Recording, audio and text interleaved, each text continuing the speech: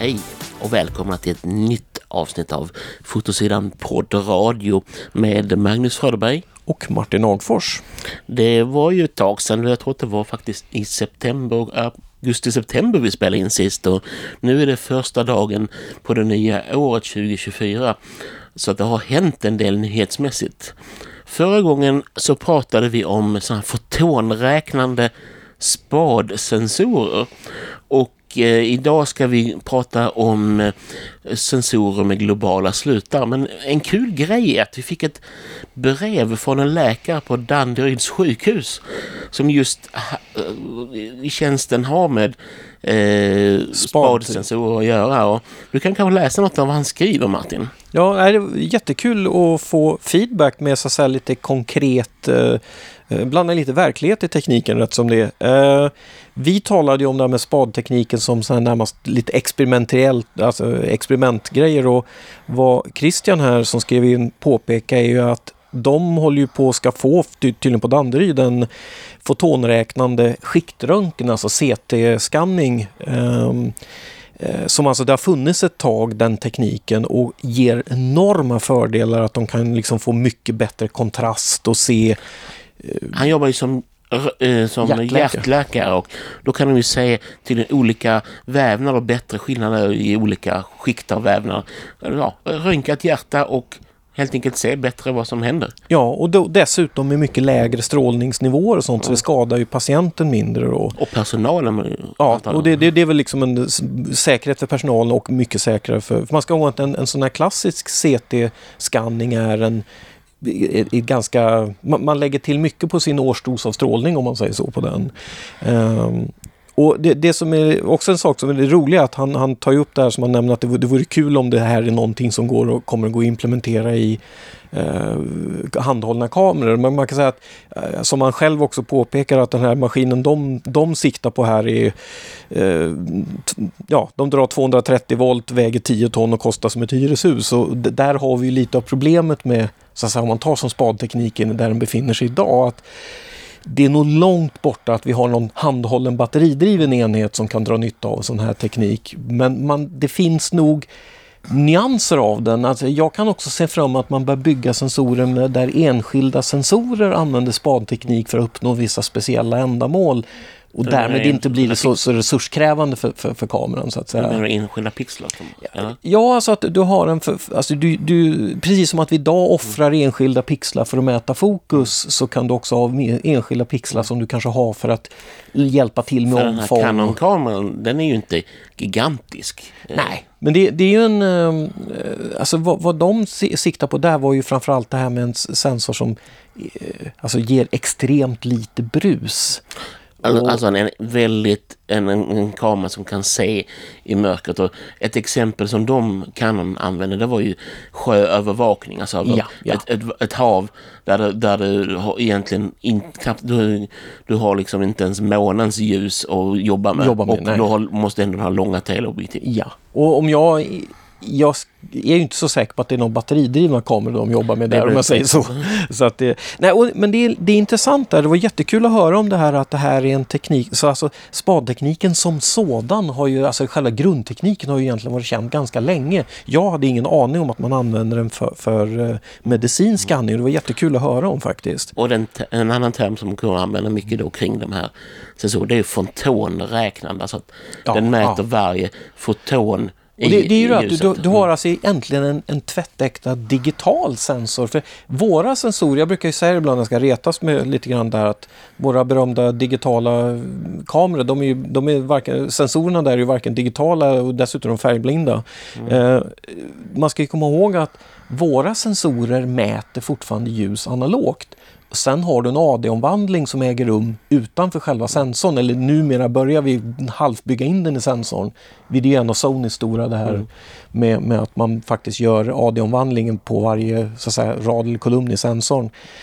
Men det är fortfarande att vi konverterar analog signal till digital, medan en spadsensor, den är tvättäkta digital från början. Antingen har du räknat en foton eller så har du inte räknat en foton. Helt enkelt en analog elektrisk signal som man sedan digitaliserar. Det är det vi gör idag. Medan det är digitalt från början. Och just den här analog till digital omvandlingen är ju en stor källa till brus. Alltså så att säga att den samlar upp brus från elektroniken under tiden. Ja, och den skapar brus också i sig själv. Alltså, och framförallt om du försöker skynda på den omvandlingen så skapar den brus. Va? Det är ju det som har varit det här förr, och vi kommer att komma tillbaka till det temat, men att gamla kameror, det var ju väldigt svårt att bygga sensorer med till exempel snabb serietagning som inte fick mycket brus, för att just när du ska snabba på analog digitalomvandlingen så blir det antingen så blir det väldigt varmt och du får värmebrus, eller så får du andra problem så att säga.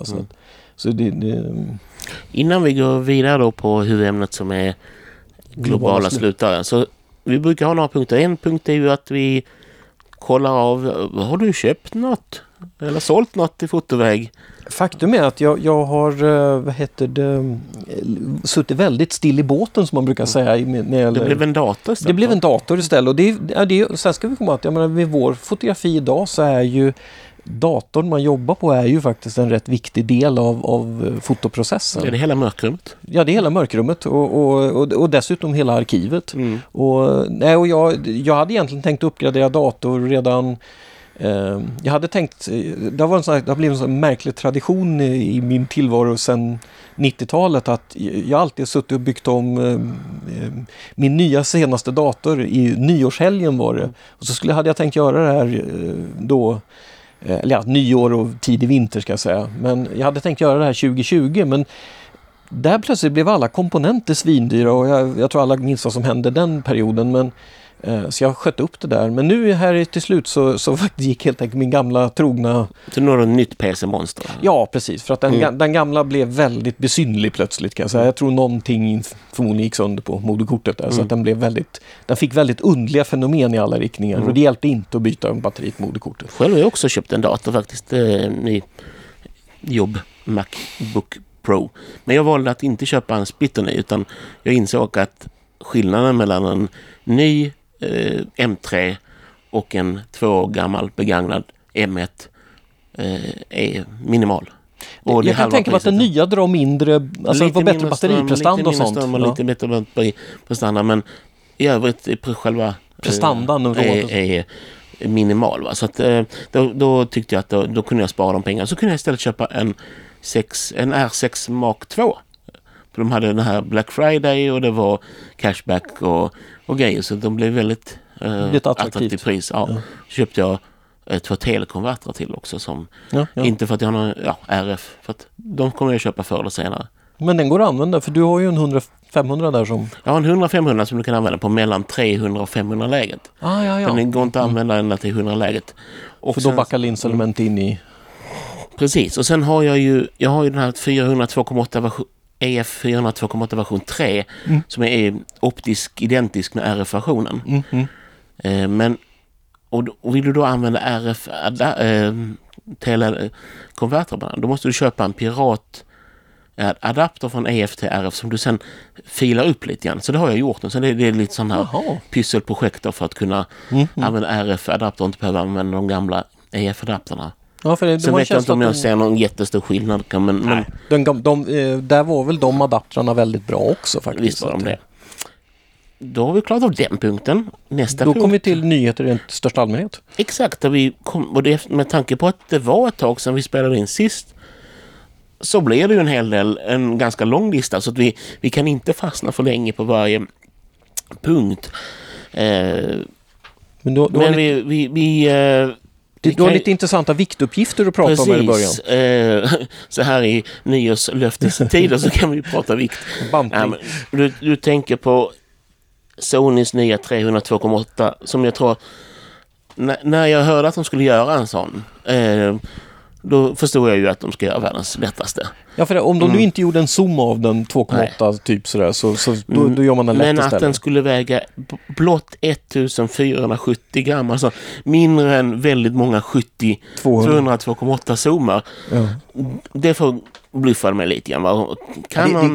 Det är grymt imponerande siffra alltså. Vi kan ju jämföra Canons EF 302,8 LIS version 2 USM som kom för 10 år sedan. Den anses ju hyfsat lätt. Ja. Och den väger då 2400 gram, alltså 1 kilo mer. Plus att du måste ha ett hekto adapter också på den för att få. Och Nikons 302,8 väger 2,9 kilo. Och den, jag har en äldre version av den Nikon 3,8 och den väger 3,3 tror jag. Ja, och idag är det var en 402,8 väger. Ja, jag tror faktiskt att min 402,8 väger några gram mindre än min 302,8. Ja. Och det säger ju en hel del alltså, det här om teknikutvecklingen så att säga. Men jag menar, det här med... kan de valde göra? De valde istället för att göra en 302,8, vilket de naturligtvis hade kunnat göra. Och de hade säkert kommit ner på samma vikt som de tenderar... Eller så var det att de upptäckte att de låg 20 gram över Sony och tänkte, det får ju annorlunda. Men de valde att göra en zoom istället, vilket tyvärr verkade väldigt negativt på priset. Så det är väl ungefär dubbla priset för en Canon 302,8 jämfört med en Sony 302,8. Och sen är vikten är då 2,6 kilo.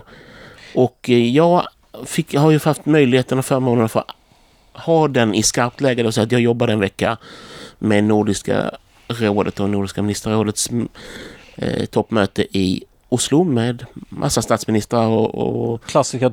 Du får sitta på ett ställe och ska ta bilder på olika saker och det är då en zoom på något sätt. Ja, det är presskonferenser, det är konserter, det är politiska möten och sånt här. Och vilket den här är perfekt för. Men den var tung. Den kändes tung. Alltså, det är en typisk enbenstativ objektiv. Absolut, i högsta grad är en stativ. Nikon har ju en 120-300 vet som du varit ganska sugen på. Ja, och den väger ännu mer. Den väger 3250 plus att du måste ha adapter. Men så att visst kan hon ju ha ett imponerande jobb och fått den här till att väga bara 200 gram mer än sin gamla 302,8. Men när man då jämför den här med Sony. Det ska bli just kul att de får under 1500 gram. Det ska bli jättekul att få prova den sen. Jag kan tänka mig att ingenjörerna på Sigma också tittar på det där och suckar väldigt djupt. Ja. Jag ska inte vara taskig mot dem, men vikt brukar inte vara deras bästa gren. Nej, och då kommer vi in på ett annat objektiv. Det är med deras 7200 2,8 som jag också har fått testa. Och som kommer här i kommande nummer. Det var ju trevligt objektiv på många sätt, men det märks ju att just vikt är inte deras grej. Nej, och där ändå, om jag har förstått det rätt, så är det ju det här att Sigma vet ju om det här väldigt väl. Ett av de problem de har haft historiskt, många av de tidiga artobjektiven, och det hade också att göra med att de hade liksom ingen kontroll över metalldelarnas tillverkning. Det var något alltså tredje år. Idag gör de har alltså en egen tillverkning av sån här aluminium- och magnesiumlegering hos Sigma idag. Det här berättar de om sista gången vi hade ett riktigt fotokina för några år sedan. Och det var någonting som de såg som ett måste för att börja komma ner i vikt, så att de kunde själva börja jobba med metallurgin i kamerorna. För att de hade liksom, eller i objektiven, de hade liksom inte riktigt kontroll över den sidan av... Sen ska man väl också till deras försvar säga att de två objektiv som är markant lättare, det vill säga Sony 70-202,8 version GM version 2 och Canons R, de kostar också betydligt mer. Ja, de kostar över 30 000 kronor styck. Ja, och det är väl, jag tror Sigma gör smart är att de försöker på allvar ge alla så bra optiska prestanda du kan få till ett pris som inte svider så fruktansvärt mycket. Och jag tror de har hittat en väldigt, det är där hela artserien på. Sen att om man kanske offrar lite vikt och fysiskt format och sånt. Ja, men det är en kompromiss många vill jag göra just för att få det här. För jag menar, optisk prestanda, där är det ju, det finns det ingen brist på. Så här. Och hur vi upplever den här... Ja, den var ju inte riktigt lika bra som Sonys, men den var bra. Den var bra, riktigt bra. Den har väldigt effektiv bildstabilisering, men den var inte riktigt lika skarp i teleläge som Sony. Alltså yttersta 200 läge, precis. Ja, vi går vidare på listan och noterar en annan sån här liten surprise. Det var ju Nikons Sigmas 70-202,8 var väl ingen surprise. Surprisen är att de inte kommit, varför har de inte haft någon 10 år tidigare för spegelfritt ungefär så. Men Nikons 600 mm 6,3 VRS som är en sånt här lättviktsobjektiv. Ja, de har ju kommit med, det är ju tredje liksom sånt telet nu egentligen. Ja, och med tanke på att de har en 600 Blandade 4 med 180 till 600 som jag testade i sommar som är för jäkla bra. Optiskt. Så var hanteringsmässigt så var det ju liksom en liten förbluffande att de kom en 603, men det är väl för de som vill ha det här absolut bästa, att den ska vara ännu lite bättre och den fungerar bättre med telekonvertrar. Vad ligger ljusstyrkan på den zoomen i 600-läget? Det är samma, va? Tror jag. Var det inte lite, inte typ 7 eller någonting? Är det 7? Det kanske inte det var det kanske, men skillnaden är inte stor. Sen är väl, jag kan tänka mig lite lägre vikt och sen kanske en gnutt, just det här som säger att den kanske gör ännu bättre jobb med telekonvertrar då.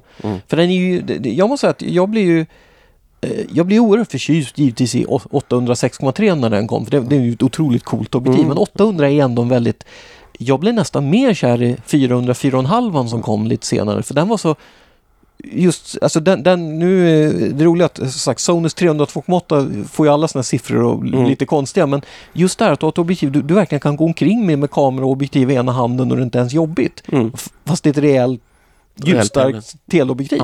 Det där är så himla coolt på något sätt. Och jag tror den här 600 kanske lite faller in i samma också, att det blir väldigt lätt och förmodligen väldigt trevlig balans. Med tanke på vikten och så tror jag att det är en glugg för... Vad är den vägen? Nej, det har jag faktiskt inte koll på, men lätt är den. Ja. Sen släppte Nikon också ett 135 mm 1,8 som de kallar för plena. Och du har testat det? Ja, jag har det här hemma och det är ju verkligen ett sådär härligt, alltså om man gillar bra objektiv så är det ju verkligen sådär med där du har liksom perfektionismen, alltså det går inte alltså det är så svårt att hitta minus. Men det går att njuta av det är priset då som är det stora minus som misstänker. Ja, det kostar 39 000. Men vad de har gjort är att man helt enkelt, alltså Sony har ju 135 1,8 som är väldigt häftigt objektiv. Sigma har 135 1,8 som är väldigt bra. Canon har ett 135 1,8 med inbyggd bildstabilisering som är otroligt bra. Och sen så kommer det här som jag skulle säga kanske slår dem allihopa rent optiskt. Ja. Bland annat därför att du har ingen vignitering i sidan, vilket... Alltså mekanisk vignitering av... Nej, men du har ingen ljusbortfall knappt mot kanterna, vilket inte är en viktig sak för tele. Förutom om man fotograferar astrofoto. Men jag skulle tro att den här att den inte har något ljusbortfall mot kanterna det är bara en positiv sidoeffekt som har av att de har löst ett annat problem, det här med mekanisk vignitering. Ja. Det vill säga att du får citronbouquet i kanterna. Att oskärpecirklarna blir väldigt ovala nästan säga, alltså vad säger cat's eyes. Ja, precis. Cat eyes eller citronformar. Ja. Och det är som hur man åstadkommit det här. För det åstadkommer ju upp dem mot kanterna. Jag tror att man har gjort en väldigt stor bildcirkel. Dels gör det ju att du kan ibisen, alltså den inbyggda bildstabiliseringen kan verka fullt ut för den får en stor yta att röra sig över.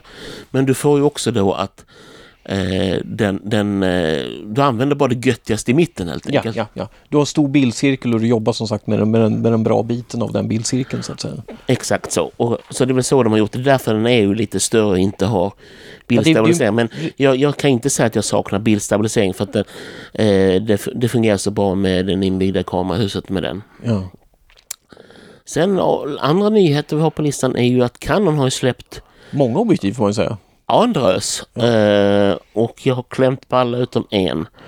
Bland annat så har jag hemma nu RF 1020 just 4 IS. Nu står det USM på min lista här, men den är det inte utan det är STM. Och det är också en grej. Det är första L-objektivet som har STM. Lite enklare typ med motor på ett sätt. Ja, men det behövs inte eftersom linselementen som sköter fokuseringen är så små och lätta, va? Men det är ju förbluffande. Objektivet väger alltså mindre än hälften av föregångaren EF 1124 på 4. Och då har den mer vidvinkel. Då har den mer vidvinkel. Och är förmodligen skarpare. Det andra var inte dåligt, men den här blev ännu bättre. Ja. Just det här med kanthörn. Ja. Här har vi ju egentligen hela det här med spegelfritt. Där det verkligen så att säga där man var då den största nyttan. Av stor objektivfattning och att du kan gå nära sensorn med objektiven så att säga. Det här har ju alltid varit, alltså 10-20 objektiv, det är där spegelreflexkameror, där lider man av spegelboxen väldigt, väldigt mycket. Och här har ju Canon också jobbat med bildstabilisering för att de har fått kritik för att de har lite wobblande effekt i kanterna på sina vidvinklar när man video, att de har så helt enkelt konstruerat bildstabilisering för stillbild och inte ordentligt för video. Men det har de ordnat till ganska bra nu. Jag kan säga, man tänker med teknikutveckling också, för många år sedan, vi har ju idag, om man tittar på Nikon-sidan, en 2470 till Z-kamerorna, men som är stabiliserad 2,8 där. Men även de kommer ju till F-kamerorna kom ju en stabiliserad 2470. Men till gamla föregångaren till den i sin tur, som ju faktiskt kom 2007, om folk minns sådana gamla forntider, så minns jag att jag pratade med Nikons dåvarande teknik, alltså produktspecialist. Lasse, ja. Och då pratade han just om att det var helt okej att få till stabiliseringen i området sådär 40-70, men det där 24-40, där körde det ihop sig med stabiliseringen, för att alltså stabilisera vidvinklar är aldrig enkelt, för du får stabilisering för alltså olika effekter i mitten och ut i periferin med en vidvinkel, och jag kan tänka mig att stabilisera en 10-20, det är inte trivialt skulle jag säga. Nej. Och synnerhet om du ska få det att fungera med video. Va? Men det är väldigt imponerande objektiv. Man kan ju tänka att idag kan man alltså göra en stabiliserad 10-20, och 2007 hade vi svårt att göra en stabiliserad 24-70. Det här är ett utveckling framåt. Ja. Jag använder det här även på videouppdrag i mellandagarna, vilket för just också kunna se. Så vi filmar in en bil dessutom, så det var väldigt lämpligt kan man säga. Sen har de släppt ett annat objektiv jag har hemma här. Det är deras nya RF 200-800 6,3 till 9 IS USM, som är deras svar på Nikons 180-600 eller Sonys 200-600. Och jag testade och fotograferade enduro. Ja, den klassiska Lucia-racet. Ja, nere i leran söder om Stockholm. Precis. Och det var en mulen dag, men det funkade 800 mm för 1000 sekunder och sådär, utan att alltså, det är många som maxstyrkan där på 800 är det? Det är just 9. 9, ja. Och du får ändå bra autofokus, vilket också är, vi talar spegelfritt. Precis. Det är också en fördel. Och då är det ju ändå ljusstarkare än det här hopfällbara 800 på 11. De gjorde ju en 600 på 11 och 800 på 11.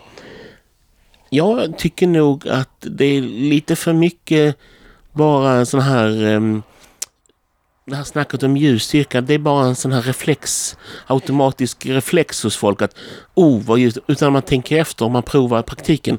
Det funkar ganska bra till ganska mycket. Om vi tänker sig att man fotograferar till exempel stillasittande fåglar, vilket är, jag menar, bakgrundsskärpan är inget problem för att du är ändå så nära. Ja. Stabilisering gör att du kan använda ganska långa tider. Ja. Även idag om du fotograferar en flygande fågel, men måste du ha vingarna helt skarpa, kan du tänka lite längre tid.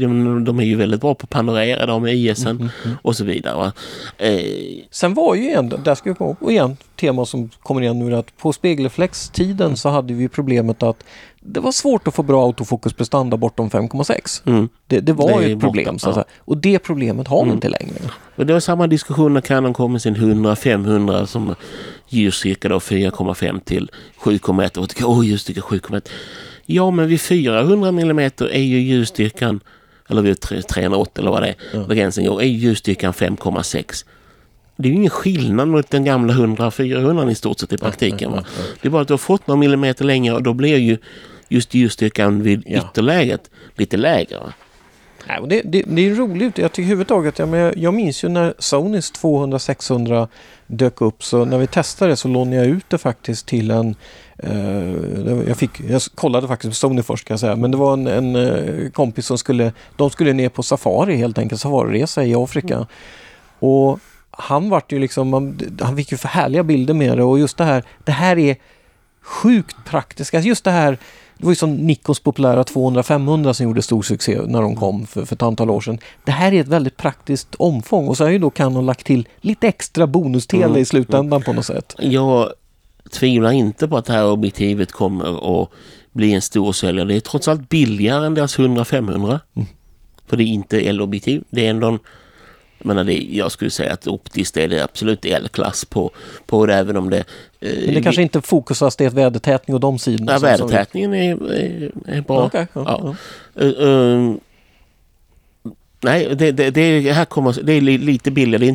Det är inte jättebilligt, men och sen vi pratar ju otroligt mycket mindre än ett traditionella supertelen, va? Så att jag tror att det här kommer bli ganska vanligt hos fågelfoto. Ja, precis. Så att det är inte på. Och vad har de släppt med? Jo, Canon har släppt en 2405 i ljusstyrka 2,8. Det var också en liten överraskning. Ja, jo, det är också sån här som vi har haft liksom 2470 2,8 och vi har haft 2400-ish någonstans blandade 4. Men och sen har ju Canon även 2870 2,0. Ja, dessutom. Och visst, jag antar att den här är inte helt gratis. Den är inte helt gratis och den är verkligen inte helt liten. Den är ju längre än deras 70-200 2,8. Ja, vilket intressant på sitt sätt. Och väga med. Men igen, det är det här också att man kan röra sig liksom lite friare idag med optikkonstruktion och bygga. Man tar 2870 2,0 är ju inget, vad ska jag säga, det är inte det första objektivet du skaffar när du skaffar en ny kamera och ska börja plåta liksom, för det är dyrt och stort och tungt och sånt. Det är faktiskt ganska, kanske inte nybörjare, men det är väldigt många som går över till R-systemet just för att få tag. Nej, men jag menar, det är ju såna här objektiv som jag då som har plåtat mycket så att säga eventsituationer i dåligt ljus. Det där extra bländarsteget och dessutom utsuddning av bakgrund. Det är 2 sidor du får där som hör ihop dessutom, men som ju det ger en väldig bonus. Du får väldigt mycket av att sätta på en fast ljusstark objektiv fast du har bekvämlighet hos en zoom, så att säga. Sen ska man tänka på att det här objektivet är ju gjort mycket för hybridfotografering, det vill säga mycket för video, och då är vikt och storlek inte riktigt samma problem, för man jobbar mycket ofta på stativ eller med riggar och grejer där du har avlastning. Och man är väl van att dyra, alltså allting blir dyrt runt video hur du än gör, så att det där spelar liksom objektivkostnaden. Ja, och dessutom har du kan du montera på en motorzoom på den här, va? Okay. Så att du kan få snygga zoomningar. Så jag tror att de har tänkt helt rätt, men man kan tycka första ansiktet kan man säga det är en fruktansvärt stor 24 2,8. Ja, jo. Det är världens största 24 2,8. Ja, man tänker hur sådana brukar det se ut på filmtiden. Så. Ja, precis. Sen har de släppt ett billigt supervidvinkel här, en RFS 10-18 4,5 till 6,3 ISM som väger APS-C. Om jag minns rätt så väger det typ 149 gram någonting i den gång. Och det är inte så dyrt. Den väger som ett lite större motorskydd alltså. Ja, och det visar att Canon har ju försökt muta in eller verkligen ta det här prisvärda spegelfria. De har ju släppt både R100 och det finns R50 och R10 och R7. Det är de fyra modeller. Det känns nästan, alltså, det är de och i viss mån Sony också, men man kan säga att det där känns som Canon någonting som var, alltså på spegelreflextiden så var ju det här segmentet, alltså så här billiga instegs APS-C-kameror var ju en väldigt stor grej. Som alla andra verkar lite ha släppt. Man kan säga, inte ens Fujifilm gör billiga instegs riktigt lika. De ligger ändå ett snäpp högre pris än vad de här Canon-kamerorna gör till exempel. Kanske, den här R100 är ju riktigt billig med dagens mått mätt. Ja. Och sen så måste du ha matchande objektiv som också är billiga. Ja. Och vilket du kan, men för får du en vidvinkelzoom för väldigt lite pengar. Ja. Ja. Så att när man tittar på vad det kostar sig att bygga en utrustning så och du får ju all den här moderna autofokusen som slår som är väldigt häpnadsväckande, och sen kompletterar du kanske man 51,8 så kan du ju få det här häftiga korta djupet också till porträtt. Ja. Nej, men det är intressant och det är lite kul, för jag vet vi hade ju en lång period här när det kändes som att när vi gjorde sån här nyhetsgrej att det var Sony för att de har liksom har ju släppt otroligt mycket objektiv på några år, och det märks att Canon inte tänker de tänker definitivt inte låta Sony så att säga de satsar uppenbart. Och jag menar, Canon har väl ändå också gått ut med det här att liksom, vi gör ingenting mer på EF och spegelflex. Nu har ju de ju sagt att EOS M-systemet går graven. De kommer att lagerhålla vissa EF-objektiv. Eftersom det är framförallt på proffssidan som det efterfrågas vissa att det finns. Men det är ju så intressant att se att både idag är det ju Sony och Canon som gör liksom de stora tunga satsningarna på stora objektiv. Men jag måste nog säga att Nikon imponerar väldigt på mig med sin hur de har fått igång sin. Dels har de ju samarbetat med kameror, vilket har gett dem 2,8 zoomar som är prisvärda och intressanta. Och dessutom så matar de ut en hel del, framförallt för det känns ju som de har verkligen de naturfotograferande hobbyfotograferna i åtanke där. Det är roligt att se, för det känns som att man hittar tillverkarna hittar liksom sina hemmaplaner på något sätt lite grann. Så är det. En annan testkamera här under hösten har ju varit, som är fortfarande kvar här med stort nöje måste jag säga, det är ju Nikon ZF. På tal om rikta sig till entusiaster. Precis. Det är ju ingen proffskamera så, men det är ju bland de trevligaste kameror jag fotograferat med på länge. Och då menar jag inte bara att den ser trevlig ut, utan även hanteringsmässigt. Alltså, jag har ju bara sett den på bild. Nu har jag liksom klämt och känt på den en stund. Och jag måste säga att det som är roligt, det är som att man kan prata mycket om retrodesign, men det är som att de har tagit retrodesignen på allvar på något sätt med den här, att det är väldigt taktilt, det är väldigt, du känner vad du gör med den här kameran. Och det där att, det är det jag måste säga att jag tycker som Fujifilm har varit så himla bra på nu många år, att de bygger inte bara kameror som ser ut som de är lite coola, de är coola. De är alltså, det är en äkta känsla i att hålla i dem. Saker sitter där dit fingrarna når. Och, det fanns ju en knapp så du blir lite tokig på. Men... Det finns några detaljer att putsa, men på det här taget skulle jag säga att de har lyckats väldigt väl. De har fått den här, de har vågat göra kameran lite tung. De har vågat använda metall som mässing är ju tungt, va? Ja. Men de använder det till rattarna för att ge den riktiga taktila känslan. Och det är inget plastavtryck utan en riktig metallknapp. Nej, avtrycket gillar jag. Det är mycket mer distinkt än på alla andra kameror. Det är ju det här som man ska med att retro är ju inte bara en stilgrej. Retro i det här fallet handlar också om en typ av funktionalitet där du kan gå och titta på saker omkring dig och fingrarna vet vad kameran gör, så att säga. Utan att du ens behöver titta på den. Du bara håller den i handen och vet precis vad allting... Alltså för när man börjar fotografera kan jag tänka mig, men ändå kan det vara väldigt bra att känna att den där stora ratten, det är tidsratten och det är bara det den gör. Ja. Sen kan jag sakna att det inte finns en bländarring på de här objektiven. Det finns inte ens en funktionsring på de flesta objektiv som går att använda som en bländarring. Där borde de ju ha lärt sig av Fuji faktiskt. Och det är märkligt att Nikon inte har gjort det med tanke på att de måste ha haft den här kameran i åtanke väldigt länge. Det är 10 år sedan de gjorde DF:en, va? Samtidigt, där tror jag det var nog, jag kan säga att det är nog framförallt, vad heter den här APC? Nu jag som namn afasi ibland, men ZFC, ja. Det var ju där jag misstänker att de upptäckte, så att säga, för det här känns ju som att ha tagit ZFC och så att säga, den var lite sådär halvt retrodesign. Det här är mycket mer fullt ut. Fast å andra sidan gjorde de ju DF:en för 10 år sedan. Och det innebär ju att de borde nog ha anat att de skulle göra någonting sånt där när de konstruerade Z-systemet. Jag kan inte säga några ursäkter. Nej, det borde de vara. Och just det att några så här små, rätt kompakta objektiv med så att säga en bländaring som dessutom har urkopplingsbara klicksteg i det läget, så att säga. Så du känner vad du gör. Alltså när de kommer med retroobjektiv så ska de ju kännas det också.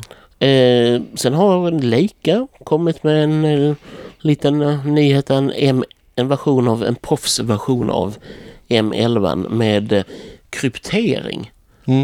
Det är väl det med autentisering.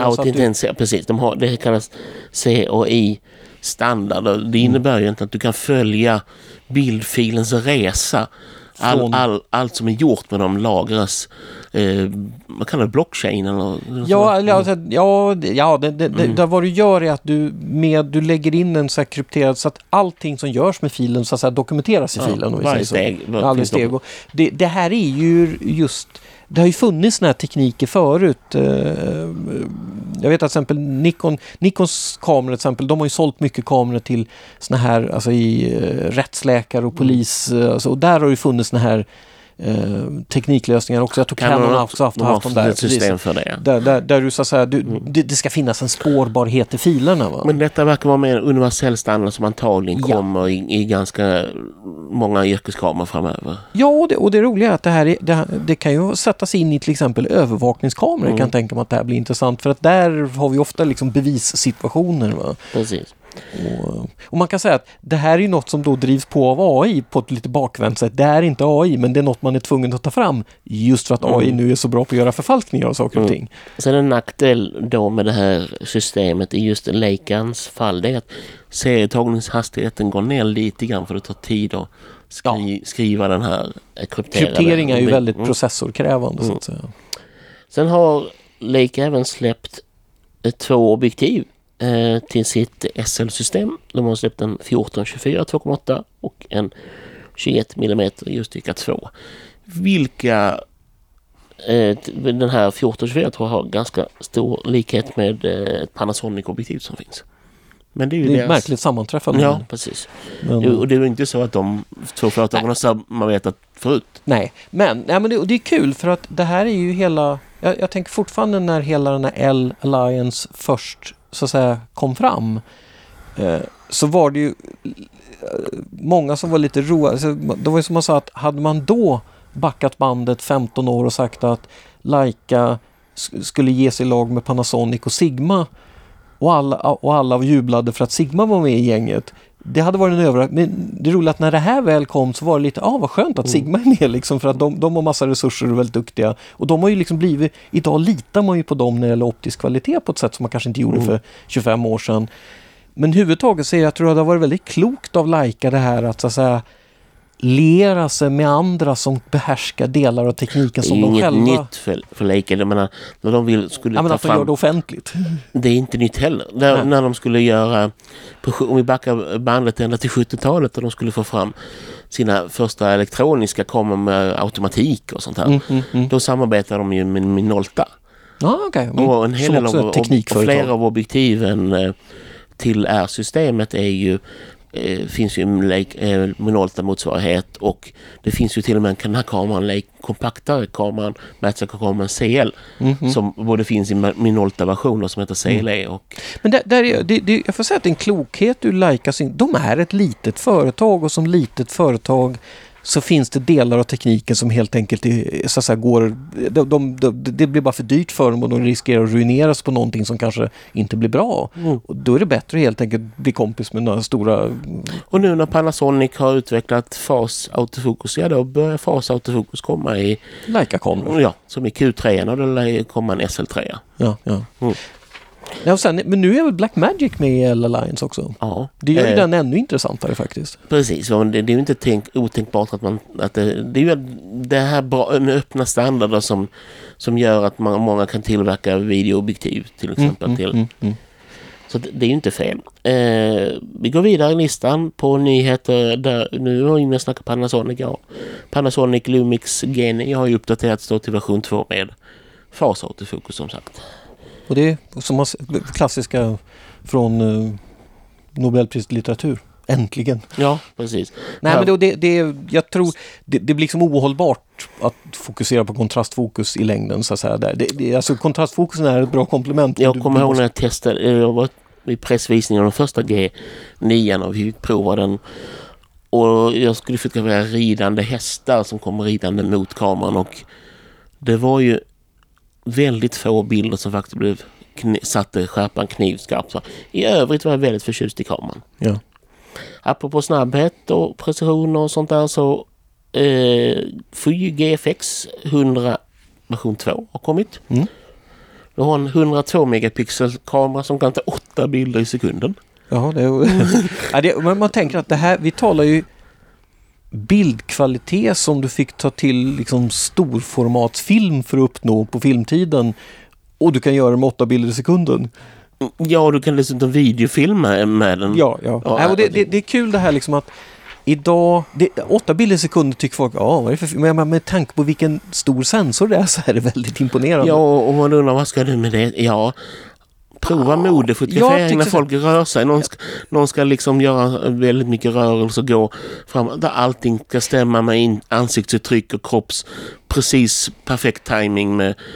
Och det är det här man säger, så fort du fotar människor. Alltså, försök ta en gruppbild med mer än 5 deltagare och alla har ögonen öppna, så gillar du serietagning, tro mig. Så att det finns många sammanhang där det löser problem som annars liksom kan bli väldigt jobbiga. Då fotograferar barn och, som leker. Som rör sig också precis, och då är det bara med en bra autofokus och du plötsligt kan slå en burst när du känner att nu äntligen är det rätt ansiktsuttryck. Va? Ja. Så att det är bara bra. Sen verkar det som att det inte riktigt är så ny sensor som Fujifilm har fått oss att tro. Okay. Utan att det är mer att vi har en ny processor och så utnyttjar vi den gamla sensorn så mycket vi kan. Ja. Sen tycker jag också att vi får nog också kanske någonstans också tänka om en smula och inse att sensor och processor hör väldigt intimt samman, och ett sätt att trimma sensorn är att trimma processorn, så att säga. Det är lite som att liksom, de är idag så otroligt integrerade i varann på något sätt. Så att vi kan ju uttrycka det som att den förra generationen inte hade processorn nog att utnyttja sensorn fullt ut. Nej, precis. Det är så man kan se det också. Va? Ja, men ta den här Nikon-kameran här, vår lilla retrokamera, att den har ju betydligt bättre autofokus än vad en Z6 II har. Fast den använder samma sensor. För att den har mycket snabbare processor. Och det är igen det här att du kan alltså liksom... Och den har dessutom algoritmer som är mer intelligenta, som bättre motivigenkänning och sånt. Och det är ju det här att jag tror det är det också som är lite roligt, att i och med att det här gör ju också att det här som vi har varit inne på vid några tidigare tillfällen, att vi kommer att få kameror som är mer så att säga mjukvaruuppgraderbara i framtiden, för att det blir mer och mer programmerbart prestanda på något sätt också. Just att du förbättrar algoritmer och sånt, så att det är inte bara att du får en autofokus med några nya features, du får en snabbare autofokus med en firmware-uppdatering och såna här grejer. Du, nu har vi ägnat 42 minuter åt vår inledning. Vi struntar i huvudämnet idag. Ja. Nej, men vi ska nämna en nyhet till, och det är Sony A9 III, och det är ju den som för oss in på huvudämnet. Ja. För detta är ju en, vad ska man säga, A9-serien är ju deras sport- och press fotokamera. Ja. Där de pushar prestanda till det yttersta, ska jag säga. Exakt. Och det är ju en kamera som du kan ta 120 bilder per sekund i råformat. Vilket, om vi talar, det var imponerande att Fujifilm kan ta 8. Med 102 megapixel. Ja. Den här har väl 25 megapixel, 2025. Ja, och kan ta 120 bilder i sekunden. Ja, precis. Men det är ju också det är ju en feature som kommer sig av någonting annat. Att snabbheten i sensorn har blivit så enormt höga. Ja. Och det var ju redan första A9ans stora grej. Det var ju den första jag hävdar i alla fall, den första fullformats spegelfria kameran där du hade en genuint bra autofokus och en genuint bra sökarupplevelse. Vilket också hörde ihop med att den hade en, för sin tid när den kom, väldigt, vi talar en otroligt avlägsna forntiden 2018 om jag inte helt missminner mig, att den hade ju en för sin tid extremt snabb sensor. Ja, och som gjorde att du kunde använda den utan mekanisk slutare till exempel. Den hade inte global slutare, men den hade någonting som var tillräckligt nära för att vi oftast kunde klara oss. För att vi inte skulle få de här rolling shutter-effekterna, så att linjen hus blir sneda för att man panorerar till exempel. Ja. Du plåtar ett förbirusande tåg och alla linjer lutar i tåget. Liksom. Ja. Så att medan nu då nya A9 III, den har ju då en tvättäkta global slutare. Precis, och det betyder ju helt enkelt att alla pixlarna läses ut samtidigt. Momentant samtidigt. Ja. Istället för att man går uppifrån och ner eller nerifrån upp. Ja, eller sida. Ja, jag tror uppifrån och ner, eller nerifrån upp som sagt som har varit. Och vad bjuder de på i övrigt egentligen utöver? Alltså det är ju också den här då 120 råbilder per sekund, och du kan ju naturligtvis filma i väldigt hög frame rate. Det blir ju också med hög upplösning. Och sen det är en viktig faktor, eller kul faktor i det här. Det är ju att vad ska man då med en global slutare till? Ja, en sak är ju faktiskt att man plötsligt kan använda blixt med alla slutartider upp till en 80-000 sekund. Alltså inte 8000 utan 80 000 sekund. Och med blixtsynk. Ja, det är ju det är ju så att blixtarna bör få problem, för en del har nog... Det är ju alla blixtar har problem vid 80 000 sekund. Ja. Men det kommer göra det för den som vill utnyttja det här till som kreativt så modefotografering. Kort skärpedjup och ändå... Och att man så att säga man överröstar solen. Man alltså kan få en lite underexponerad bakgrund och få en poppigare, en ljussättning som poppar ut mer, blir mer slagkraftig. Eller om man helt enkelt bara vill kunna använda korsskärpedjup och matcha. Det är ju sådana fördelar. Och då blir det viktigt att man har en kort brintid. Alltså en modern blixt med kort brintid. Och där är det också skillnad. Där är en sån sak där det faktiskt kan göra skillnad att man investerar en lite bättre blixt, för att det är en sån sak som kan dra ner sätt de har dragit ner priset på, att de har en långsammare urladdningstid. Det är ett sätt att spara pengar när man konstruerar en blixt. Om vi börjar prata om gamla studioblixtar så är de otroligt långsamma. Därför det fanns ingen anledning att de skulle vara snabba. Man fotograferar i studio och man hade en mellanformatskamera man ska väva fram och så vidare och så vidare. Men, och då undrar en del kanske, ja men det finns ju det här HSS och HS-blixtar. Och då tappar du något mycket effekt. Det är ju det, du pulserar, när du använder HSS så pulserar du ut ljuset hela tiden i små duttar. Alltså stroboskopblixt är det egentligen, men det gör ju att effekten åker ner något otroligt. Ja, för det är ju så, vi hade ju det globala slutarfenomenet var ju ett problem redan på filmtiden egentligen. I och med att vi har det här, vi kör med nu tappar jag precis beteckningen här, men jag menar, men vi ska komma ihåg att... Slutare går ju uppifrån och ner eller från sida till sida. Va? Ja. Men den går fort. Jag tror att jag såg en siffra omkring ungefär 3 millisekunder så tar det att läsa av en småbildsruta. Mot de bästa, en EOS R3 kanske tar 4 eller 5 millisekunder då. Aningen.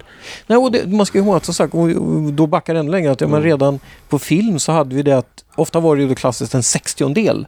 Där hade vi global slutare. Men hade du en kortare slutartid så gick ju, du har ju bara du har en första och andra ridå som följer varandra. Du har liksom en smal öppen remsa som det var den kortaste tiden då hela filmrutan var exponerades och öppen samtidigt. Och det höjdes ju upp till 250-del.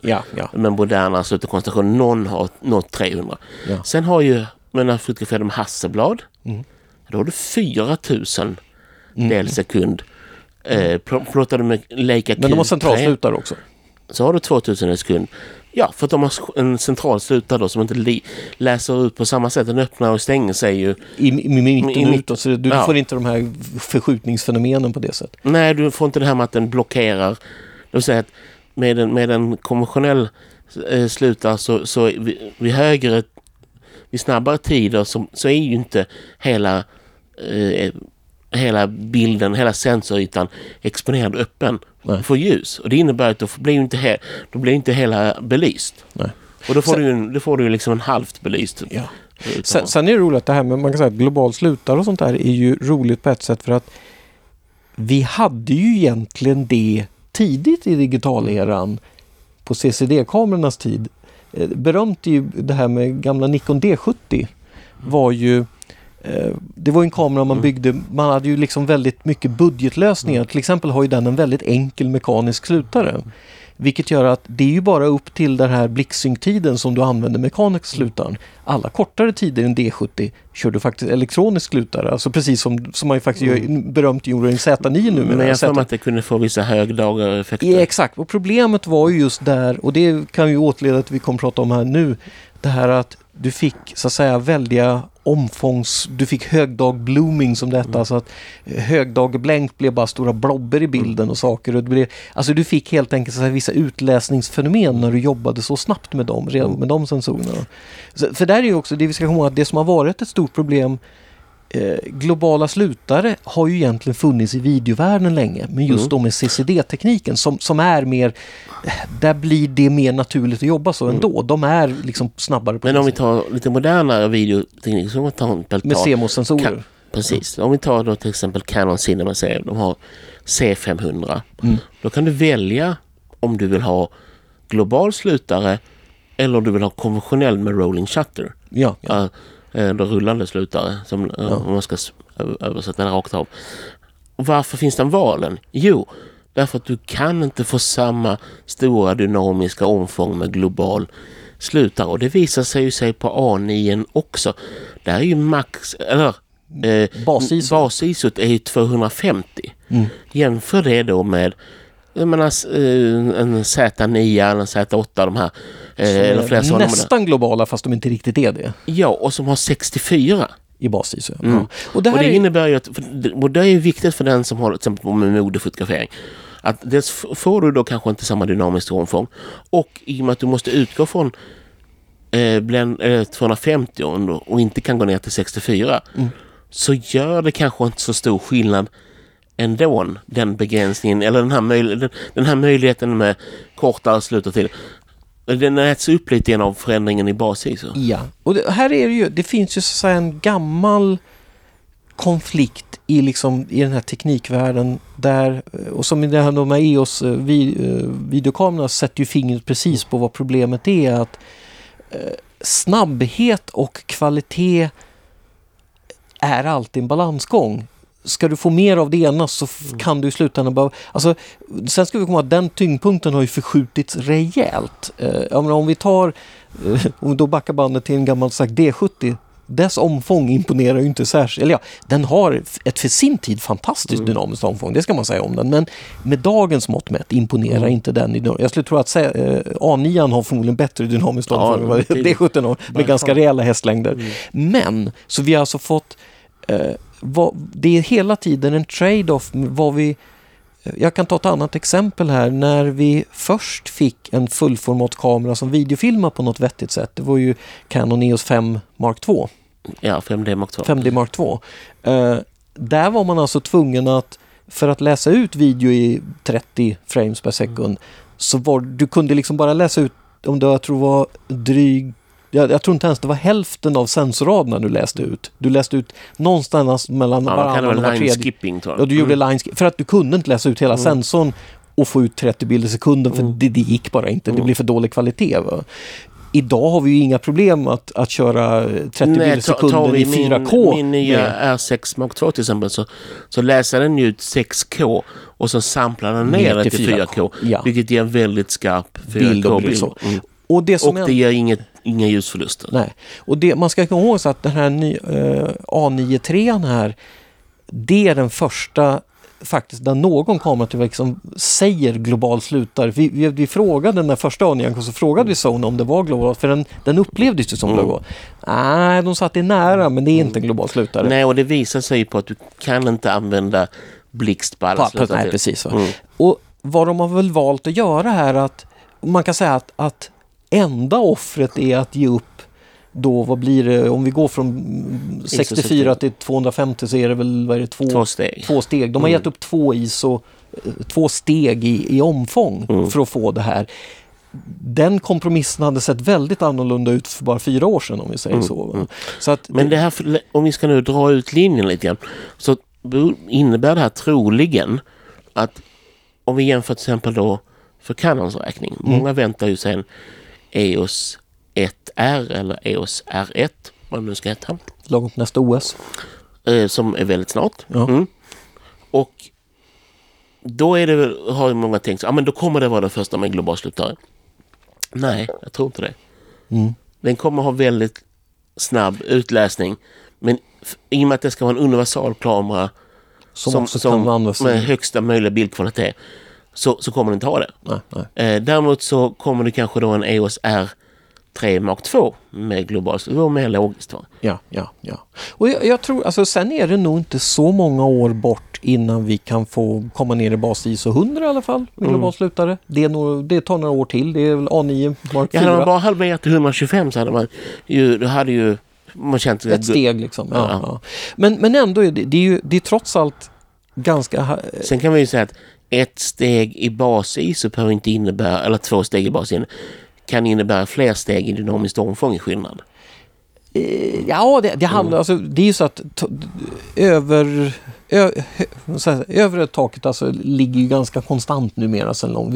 Vi är rätt vana vid ungefär alltså hur högt vi kan skruva. Så där, utan det är nog handlar om så att säga, ja, det skiljer det 2 steg där, så har vi 2 steg skillnad. Det är nog för att hade de kunnat skruva det ner så hade de gjort det, så att säga. Jag tänker på att det finns ju många kameror. Bara från ISO 100 så har du inte samma dynamiska omfång på alla kameror med ISO 100. Nej, jag menar, en del kan ju inte lika högt då istället. Men jag tänker att det kan vara att de har helt enkelt en elektronik som är mindre brusad. Alltså kan vara... Och det är också en prisfråga, ska man komma ihåg, att göra. I och med att igen, vi pratar om det här att exempel nu att sensor och processor hör så intimt samman, och man ska komma emellan det att du fångar bilden i sensorn, alltså att ljuset liksom mäts, och till att processorn får hand om signalen, så ska du göra AD-omvandlingen, kort sagt den här analog-digital-omvandlingen, och alla de här sakerna, ju fortare du gör det, ju större risken att du stoppar in brus i det hela. Och det är där igen vi talar varför det här med sån här fotonräknande teknik är så himla intressant, för du slipper massa. Där har vi inga problem med global slutare. Nej, du har inget brus helt enkelt. Nej, för du behöver inte fundera över AD-omvandling och massa saker. Men sen tror jag att det här öppnar ju då upp för många. För det roliga är att när du har en så här snabb sensor, så är det inte säkert, om man ska uttrycka det rått, att de behöver skruva upp omfånget mer i själva utläsningen. Nej, för man ska kunna slå samman. Du hinner förmodligen numera, förmodligen kan du utveckla den där A9-sensorn till att på de flesta exponeringstider göra dubbla utläsningar istället, och så får du ett ännu större omfång. Eller till och med mer än 2. Ja, precis. Mer än 2 i alla fall, va? Alltså, jag menar, för många fall, det beror på vilket motiv men man skulle kunna utveckla, så till exempel då högdynamiskt, alltså HDR-lägen där du vet att du fotar arkitektur eller du fotograferar landskap, och där är liksom du jobbar ändå på, alltså du behöver inte de absolut snabbaste tiderna, då kan du jobba på många utläsningar. Alltså, men har du ändå 120 stycken och så lägger du lite pixel shift i det för säkerhets skull, för hög upplösning också. Så att det roliga är ju att vi har ju idag kameror som nästan kan göra pixel shift på handhållet väl. Det finns väl någon som påstår att de redan kan det. Men... Ja, precis. Jo, men alltså vi ligger i alla fall inom närheten av det. Och det gör ju att kan du göra pixel shift handhållet, så kan du också göra HDR handhållet, alltså flera exponeringar. Men HDR handhållet borde vara enklare, för att det behövs ju ingen mekanisk förflyttning då. Nej precis. Va? Så att, och det är ju det jag tror, så jag tror det här med att den har sämre omfång, i och med att vi kommer upp i så hög hastighet nu, så kanske inte det är ett så långvarigt problem, om vi säger så heller. Va? Vi kan ju konstatera att vi har ju redan den här typen av fotograferingsteknik i våra mobiler. I många mobiler i alla fall. Där när det börjar bli för mörkt, så börjar den sätta ihop bilder. Ja, för det är att, där i och med att vi har så fysiskt mindre sensorer där, så kan du jobba mycket, mycket snabbare i dem. Så jag menar, det finns nog många... Där har nog funnits globala slutare väldigt länge, skulle jag misstänka. Det har vi nog haft i många, många år, fast man aldrig gjort något stort väsen av det där. Nyheten här är att du kan göra globalt slutare i 24x36 mm. Sen är det ju lite... Där är väl det som man kan säga, man kan på ett sätt tycka lite synd om OM System eller gamla Olympus, att om det var någon som kunde ha varit först med global slutare, så är det de med sin 1/4 stor sensor, i och med att i princip kan du ju göra den 4 gånger snabbare med samma teknik som du kan göra den 20. Men det är bara att där har ju de, i och med att det läggs nog inte så mycket sensorutveckling på 4/3 formatet idag. Nej, och det gör det ju helt enkelt för att volymerna är så små och det blir ju så svårt för dem att finansiera den utvecklingen då. Men Sony har råd att göra det på ett annat sätt. Precis, så är det ju. Det är väl de som gör sensorerna till OM också då? Sony gör sensorerna till OM, men det blir ju så att Olympus kunder måste ju kunna betala ha en viss... Fujifilm har ju liknande problem med sina GFX-kameror. Vad jag har hört att de helt enkelt de får ingen ny 50 megapixel sensor för volymerna är för små för att Sony ska tycka det kanske... Eller för betala det blir för dyrt att bygga dem antagligen. Dessutom ska ju den kameran då säljas med lägre pris än 100. Ja. Och det är väl på ett sätt kanske ett... Jag förstår att det är ett så här marknadssegmenteringsproblem för Fuji, men samtidigt ska man säga att det är svårt att se en nackdel att det kostar lika mycket än 100 megapixel som en 50 megapixel sensor. Men som fotograf har jag ingen svårt att se en nackdel i den saken. Eller som ingenjör har du lätt att säga. Nej, men för tillbaks till det här med global slutare, så det finns ju, man kan säga att utöver den rena användbarheten i sig själv, som det här med blixtsynk och att i huvudtaget kunna exponera på en 80-000 del, det finns ju situationer där det av olika skäl är intressant och att du kan ta 120 bilder. Sen är det ju en milstolpe i att vi har så att säga jag har hållit en del såna föredrag på temat det här med vad kan vi förvänta oss av kamerateknik framöver. Och en sak jag många år har tagit upp så här att men snart har vi globala slutare och nu finns att du kan ju stryka den punkten på listan och nu har vi det. Men om jag bara backa lite grann så säger så att det praktiska, man kan tycka att det är jättekonstigt, jag ska fotografera 80 000 del sekund och vad ska jag ha med 120 bilder i sekund.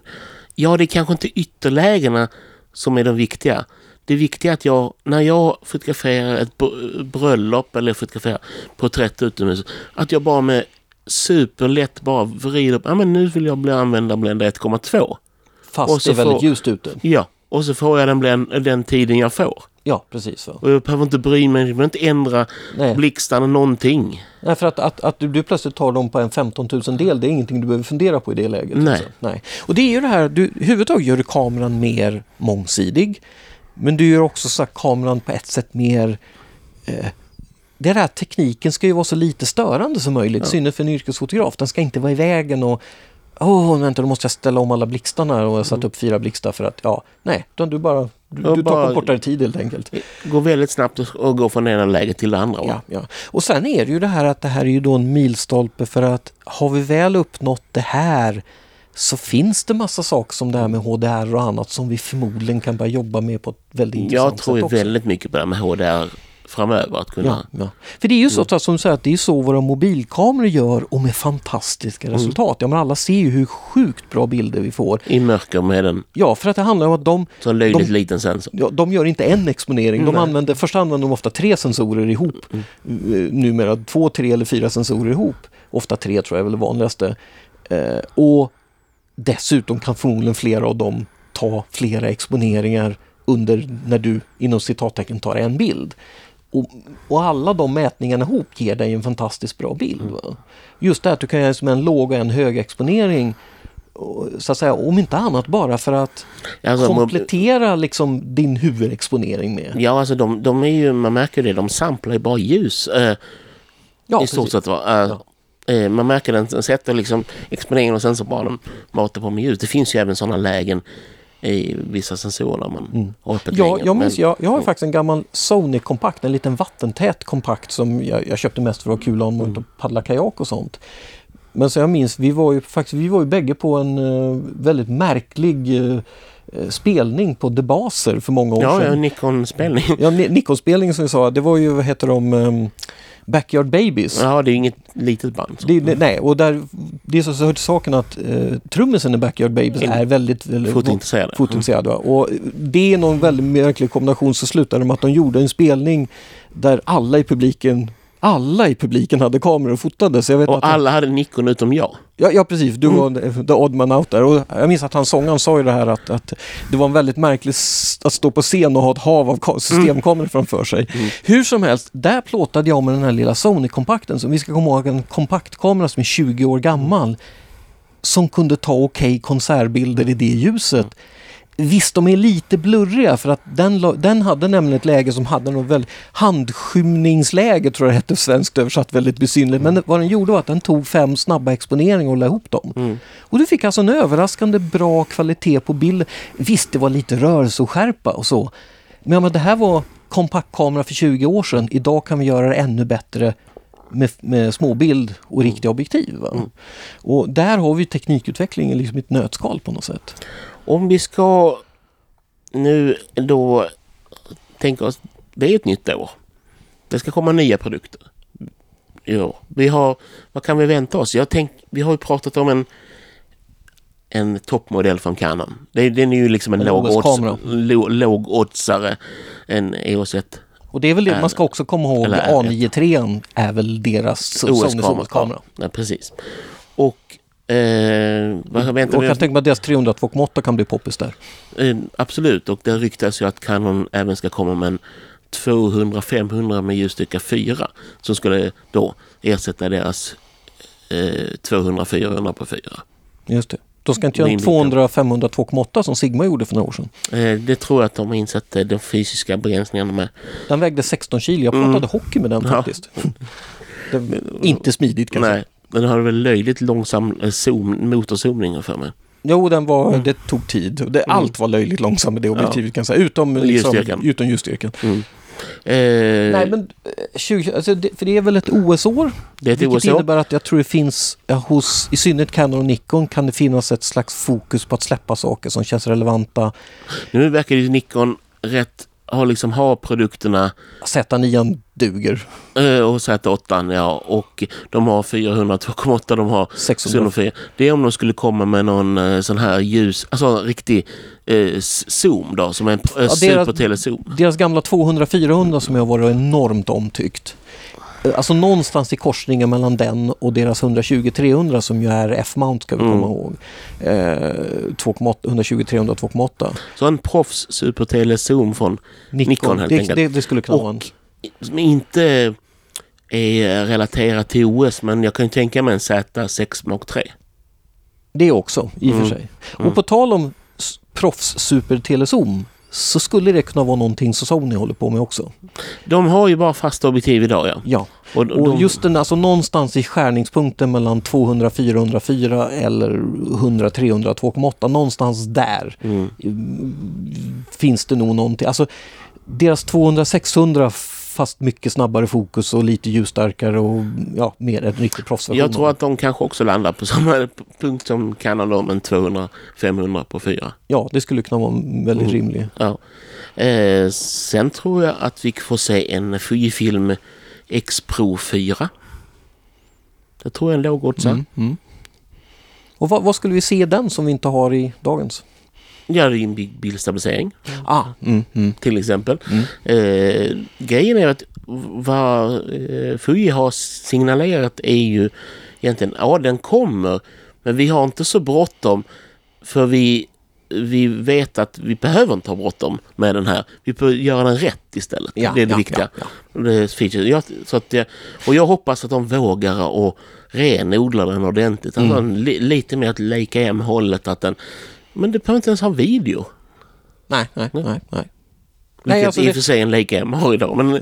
Men Leica har ju visat hur man kan göra kameror som har en väldigt renodlad design och ändå är alltså en form som är väldigt renodlad, men ändå fullt funktionellt, väldigt funktionellt till och med där.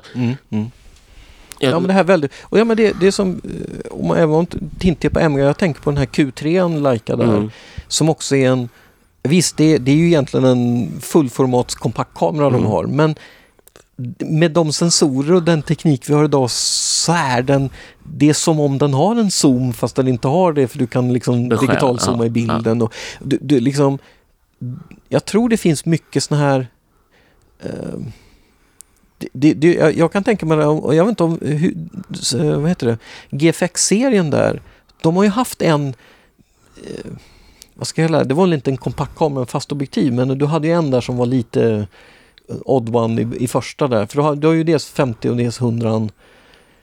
Fanns det inte den här som var lite mer en R-modell men som är mer som en Texas Leica, men... Ja, alltså som är GFX-en sån där. Ja, men alltså de skulle ju i princip kunna göra någon sån här streetfoto-GFX som vi säger så. Ja. I och med att det börjar bli så pass snabbt nu så att de skulle kunna göra det på. Jag tror att den här R-modellen kan man säga var lite det, men den lider av sin långsamma. Nej, men alltså att göra en sån som...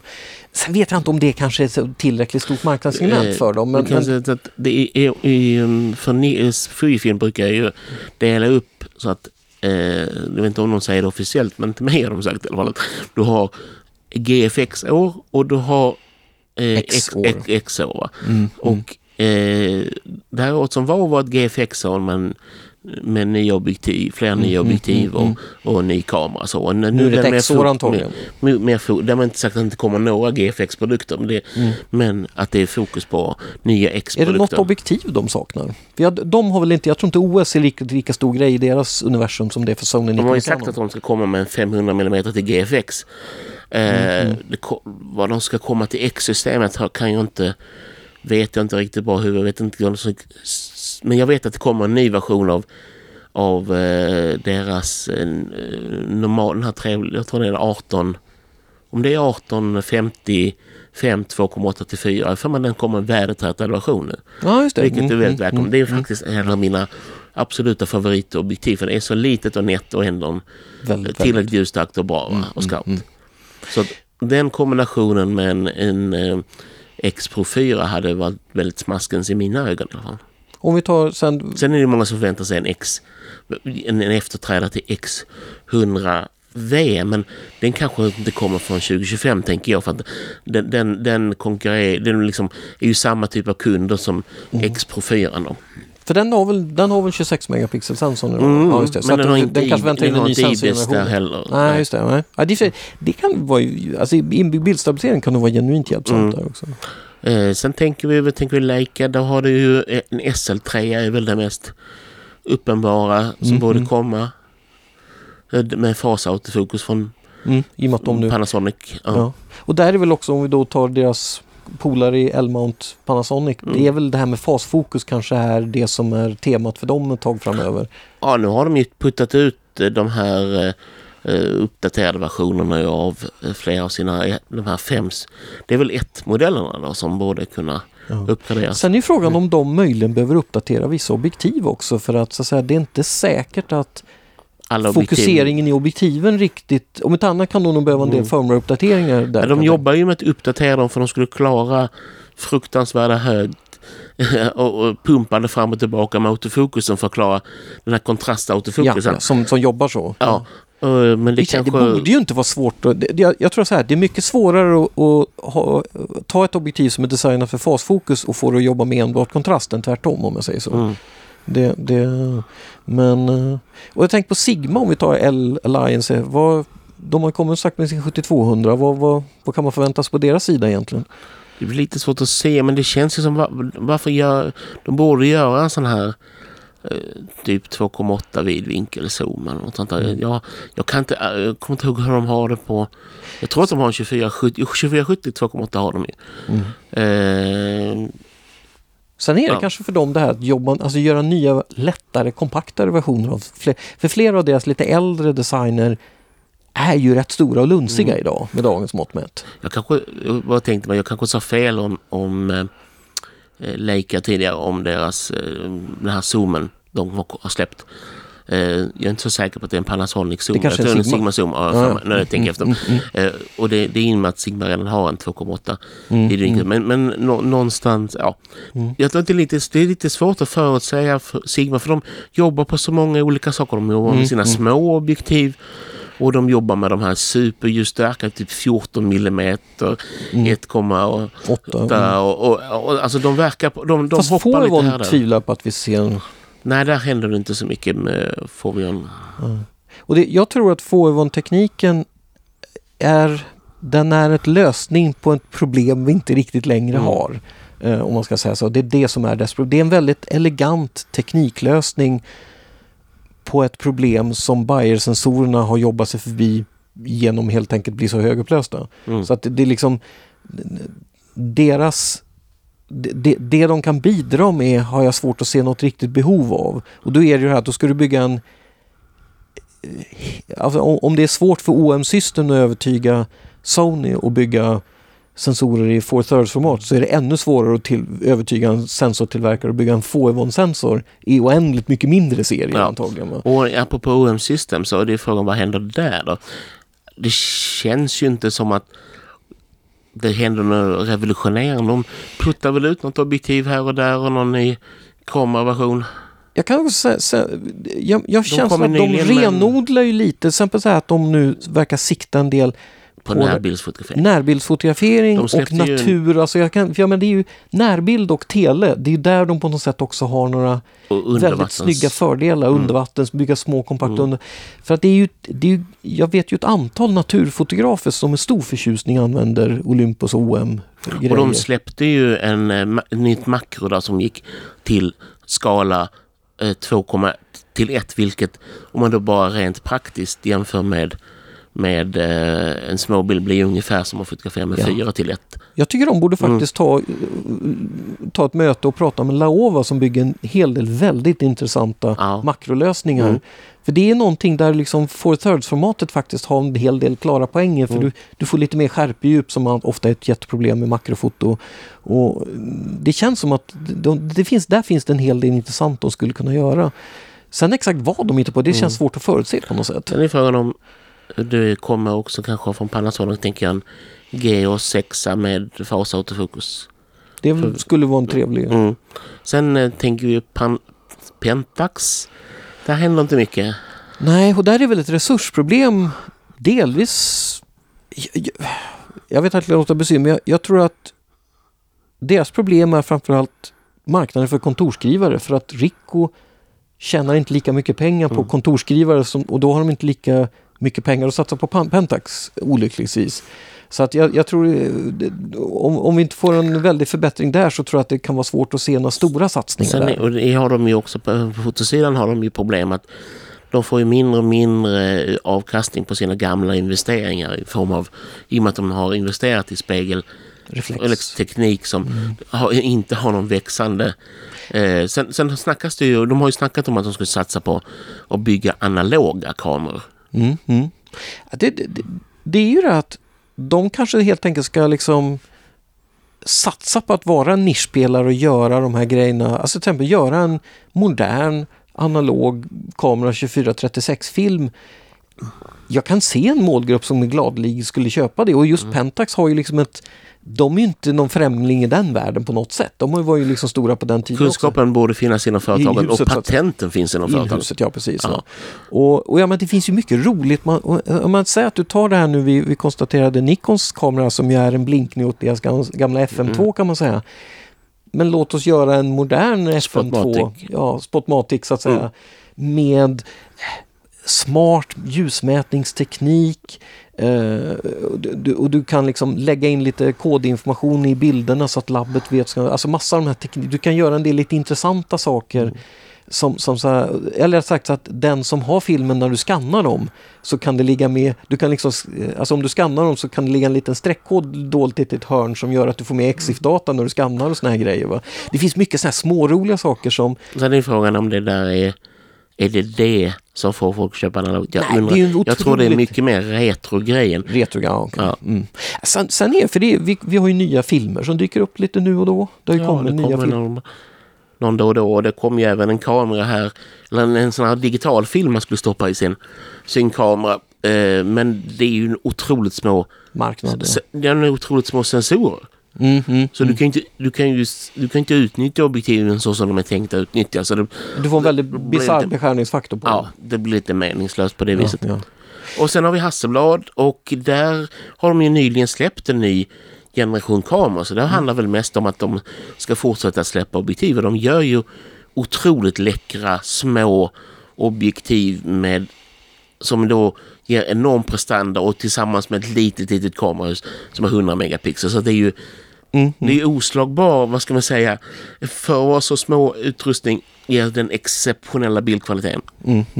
Och sen det, liksom det här att de har valt lite sitt eget spår med centralslutar, och visst är objektiven dyra, men du får en hel del också intressanta fördelar med det. De är ju ändå inte orimligt dyra som jämför med Leica-objektiv eller sådär. Så det är ju inte... Nej. Det känns ju inte taget i luften. Det är inte som Phase One-grejer som kostar 500 000 för en kamera liksom. Ja, och sen är det ju att det ska också bli... Jag kan ju tänka mig, jag blev ju ändå... Det var så kul att se när de gjorde första generationen den här modern kamera, det här med att de byggde ju plötsligt vad jag tyckte var ett av de bästa pekskärmsgränssnitten jag sett på någon kamera. Så att jag menar igen, Hasselblad kan ju trots allt det här på något sätt, alltså det här med att hur man bygger bra kameror. Och om de bara förmår fortsätta på det så tror jag att de har sitt hörn av marknaden. Men sen exakt vad de ska göra konkret, det har jag svårt att... Det är en... Nej, men då måste man sätta sig in lite med vilka vad objektivprogrammet ser ut och vilka luckor det finns, va? Det är klart det finns inga du kanske skulle göra några extremare vidvinklar och längre telen är väl det som saknas. Och zoomar finns det väl inte så mycket. Nej. Sen tänker jag på, vad heter om vi betraktar Hasselblad som ett svenskt företag, vilket de i någon mån är. Provfoto, vad kan de tänka sitta på? Det man vet, det är ju så att provfoto är ju börsnoterat. Det innebär att de måste kommunicera en del. Ja. Och vad de har sagt till sina investerare, det är ju att de ska satsa på videobelysning. Ska de komma tillbaka till. Alltså, de tittar på det. De har ju satsat en hel del på lite mer, vad ska man säga, lägre proffsnivå, högre amatörnivå, vilket tidigare inte var där de spelade traditionellt. Nej. Och det har ju blivit en jätteframgång. Ja. Men det är ju det här med i och med att många blivit hybridfotografer och både jobbar med video och så att man kan använda alla dina ljusformare. För det är där det ligger. Va? Så det är det de jobbar på. Det vet man om att det kommer. Ja. Men vet inte när och vet inte vad det blir. Exakt vad det är konkret. Ja, för det är ju logiskt, för man ska komma ihåg att det är lätt att se så att säga, bara deras blixtar, men de är ju också väldigt duktiga på ljusformning. Alltså alla dessa manicker du sätter kring om. Och de som inte vet det här med studioblixtvärlden, så det finns 2 märken som är de riktiga proffsmärkena. Och det är Profoto och det är Bonkoller. Och anledningen till det är helt enkelt för att runt om i världen man jobbar med mycket med hyrstudios, man jobbar med hyrutrustning. Och du jobbar med fotoassistenter. Ja, fotoassistenterna kan de 2 systemen. Och de stora hyranläggningarna har antingen det ena eller andra eller båda de 2 märkena. Så det är de som gäller. Det är en sak jag kan säga som jag var så fascinerad med Profoto, att de har ju gjort man tänker alltid att såna här yrkesfotogrejer ska vara komplexa men vill säga, provfotosgrejer, de har alltid varit otroligt simpla att använda. Ja, visst. Det är ju där, så jag tror ändå deras styrkor. Det är därför de kanske var omtyckta som hyrgrejer. När du jobbar på en högbudget mode-reklamfotografering, du får inte vara assumpad heller för att assistenten i mitt i stressen ställer in anläggningen fel så att säga. Nej, så att, och det där tror jag det är ju, men sagt, det skulle vara kul att se för man ska ju komma ihåg. De har ju släppt en high-end produkt nyligen. De släppte ju en sån här parabolisk ljusformare, och med det menas att du kan helt enkelt ändra karaktären på ljuset igen. Men det är som en mycket avancerat paraply som kostar mer än 30 000. Som du då kan genom att ändra form på, så att ändra form på, då kan ändra karaktär från ljuset från mjukt till hårt. Och jag tänker att du jobbar i en krånglig situation där och du måste klättra upp på en steg och hänga på en arm för att ställa om den, så är det plötsligt rätt skönt att kunna ställa om den med en sladd. Om du har en studio eller som du har din studio, och då behöver du bara ha den här för att du kan få olika karaktärer. Du kan få mjukt till porträtt, du kan få hårt till när du vill ha tuffa porträtt eller när du ska fotografera vissa produktbilder. Ja. Så att du kan alltså, du har samma ljusformar men du kan få helt olika sorters ljus. Det är det som är poängen. Istället för, du har en 30 000 kronors ljusformar istället för 5 stycken för 6 000 kronor. Ja, ungefär så. Ja, precis. Ja. Så det är väl där. Sen är det väl det som önskar sig provfoto. De hade tidigare 100 och de haft tidigare 1200 wattsekunders batteriaggregat. Och superkända var den här Pro 7B. Sen kom det B2, B3 och B4. B4 fick läggas ner på grund av komponentbrist. Okay. Och då är frågan, kommer det en ny sån här superbatterilösning med 1000 eller 1200 wattsekunder. För nu går de upp till 500 i max. För det känns ju också att vi har ju liksom Godox och vad heter de, våra klassiker Elenkrom och andra som i och för sig, de har nog svårt kanske att ta in den här hyrfotovärlden, för den är lite det här, jag menar, om du redan har ett par miljoner kronor investerade i ljusformar från provfoto, då byter du inte ut blixtarna i närtid heller, men ändå så känns det som att de är ganska pigga och alerta och gör mycket roliga saker liksom. Man kan väl säga för en vanlig hobbyfotograf eller för en enskild frilansfotograf så gör det inte så stor skillnad. Nej. Du kan alltså, Godox är jättebra på väldigt mycket. Det är inte riktigt samma kvalitet, det känner du kanske, men de har funktionsmässigt ligger de väldigt långt fram och de har många smarta lösningar och sådär. Men du behöver inte den här, vad ska man säga, höga kvaliteten där. Ja, och driftsäkerheten som är därför du använder kanske inte på det viset.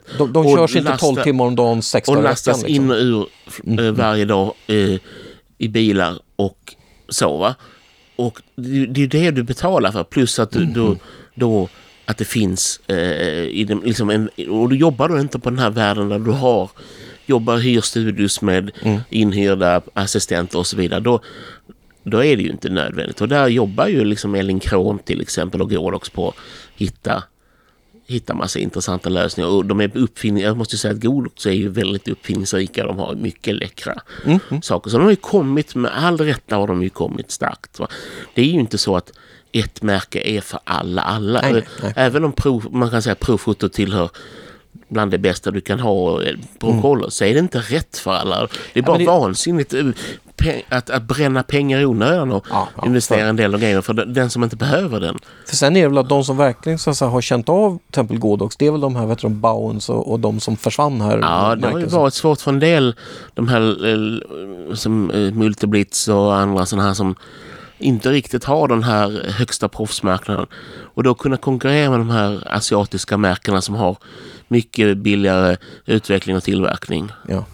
Jag tänker på vi tittade ju på en liten intressant mikrofonkit du hade här där på ljudvärlden, det här till exempel att ha mikrofoner där du så att säga inte har problemet med över- och understyrning och ljudnivåreglering på samma sätt. Det var det där var en ny intressant teknik. Eller jag vet inte om den är så ny egentligen, men den kanske är mer tillgänglig. Det vi pratar om är alltså 32-bitars float kallas det. Och det kommer bredare och bredare inom ljudinspelning. Och vad det innebär, man kan ju likna det vid en form av, vi har pratat om ISO-lösa sensorer. Så att du kan, med råformat så kan du exponera allting efter ISO 100 och sen höjer du bara tills så ljus som du behöver det. Ja. Du får ingen du blir inte straffad för det liksom, på samma sätt. Nej. Du får ingen försämrad bildkvalitet än om du hade ställt in kameran från början på 3200. På samma sätt fungerar det här ungefär, att du förstärker i efterhand. Och då bestämmer du hur mycket förstärkning du behöver. Vilket innebär att det är fullständigt du kan inte riskera för distorsion eftersom du inte har lagt på någon förstärkning. Nej. Är det någon extremt fall om du sätter det vid en flygmotor, du får större tolerans liksom. Du får precis, och det innebär att du kan använda det till exempel som i ett läge där du har satt en mikrofon på någon och du inte kan hålla på och springa fram och ändra inspelningsnivån. Nej. Och du kan då också rädda, som i mitt fall med de här som du syftade på, Röde Wireless Pro heter de. Det är ett kit med såna här myggor. Då. Två myggor och en mottagarenhet. Precis. Och då har du ju även inspelningsfunktion i myggorna. Så att ifall du skulle visa sig att du får överstyrning med distorsion, så kan du gå och hämta in den filen ifrån myggan och så framkallar du då en ny ljudfil. Och lägger på som ett eget ljudspår sen. Ja, precis, och ersätter. För det är ju såna här grejer det här att det är ju typ så här teknik som det är inte alltid du behöver det, men när någonting gick snett så kan den rädda situationen något enormt mycket. Så 32-bitars float ger ju inte bättre ljudkvalitet än 24 bitar egentligen. Men den är fullständigt förlåtande för Den tar ju mer datautrymme istället. Jag spelade ju in, vi helt enkelt spelade in en slags en föreläsning kan man säga, som jag gjorde i samma. Och där jag hade en som hade en mygga på sig, och vad jag hade missat var att han hade en ovana ibland att stå och prata så med kroppen vänd mot publiken, men han vred på huvudet och tittade på bilden bakom sig, vilket gjorde att halva tiden har jag ungefär lagom ljudnivå och halva tiden har alldeles för låg ljudnivå. Och det där hade ju varit lättare att fixa till exempel med en sån mic. Ja, det går antagligen fixa. Det går så länge du inte har... Det går att fixa snyggare kan man säga. Ja. Det är lite grann som med vanlig exponering. Och så länge du inte har överexponerat, så länge du inte har överutstyrt, så går det att lyfta upp skuggorna. Men du får mer brus. Ja. Så det där är det. Men det är väl kanske dags för oss att avsluta den här vårt nyårssnack. Och det ska bli spännande att se vad vi kommer att prata för nyheter i höst till exempel. Ja, jag hoppas vi ses innan dess. Ja, det kan vara from förhoppning. Men det ska bli väldigt spännande att se vad vi får snacka om. Jag skulle inte förvånas om vi får till exempel någon form av product announcement när det gäller Canons 1-serie. Det brukar komma sådär i januari, februari inför OS där de talar om det här är på gång. Men vi får se helt enkelt. Och det ska bli spännande. Och vi får väl faktiskt ut och fotografera lite grann innan dess. Ja, just när man tittar ut genom fönster just nu känns det inte så inspirerande. Det är bara att skaffa dig en fotonräknande kamera så löser du det problemet. Det löser man vinternätterna också. Ja, ha det bra. Ha det gott.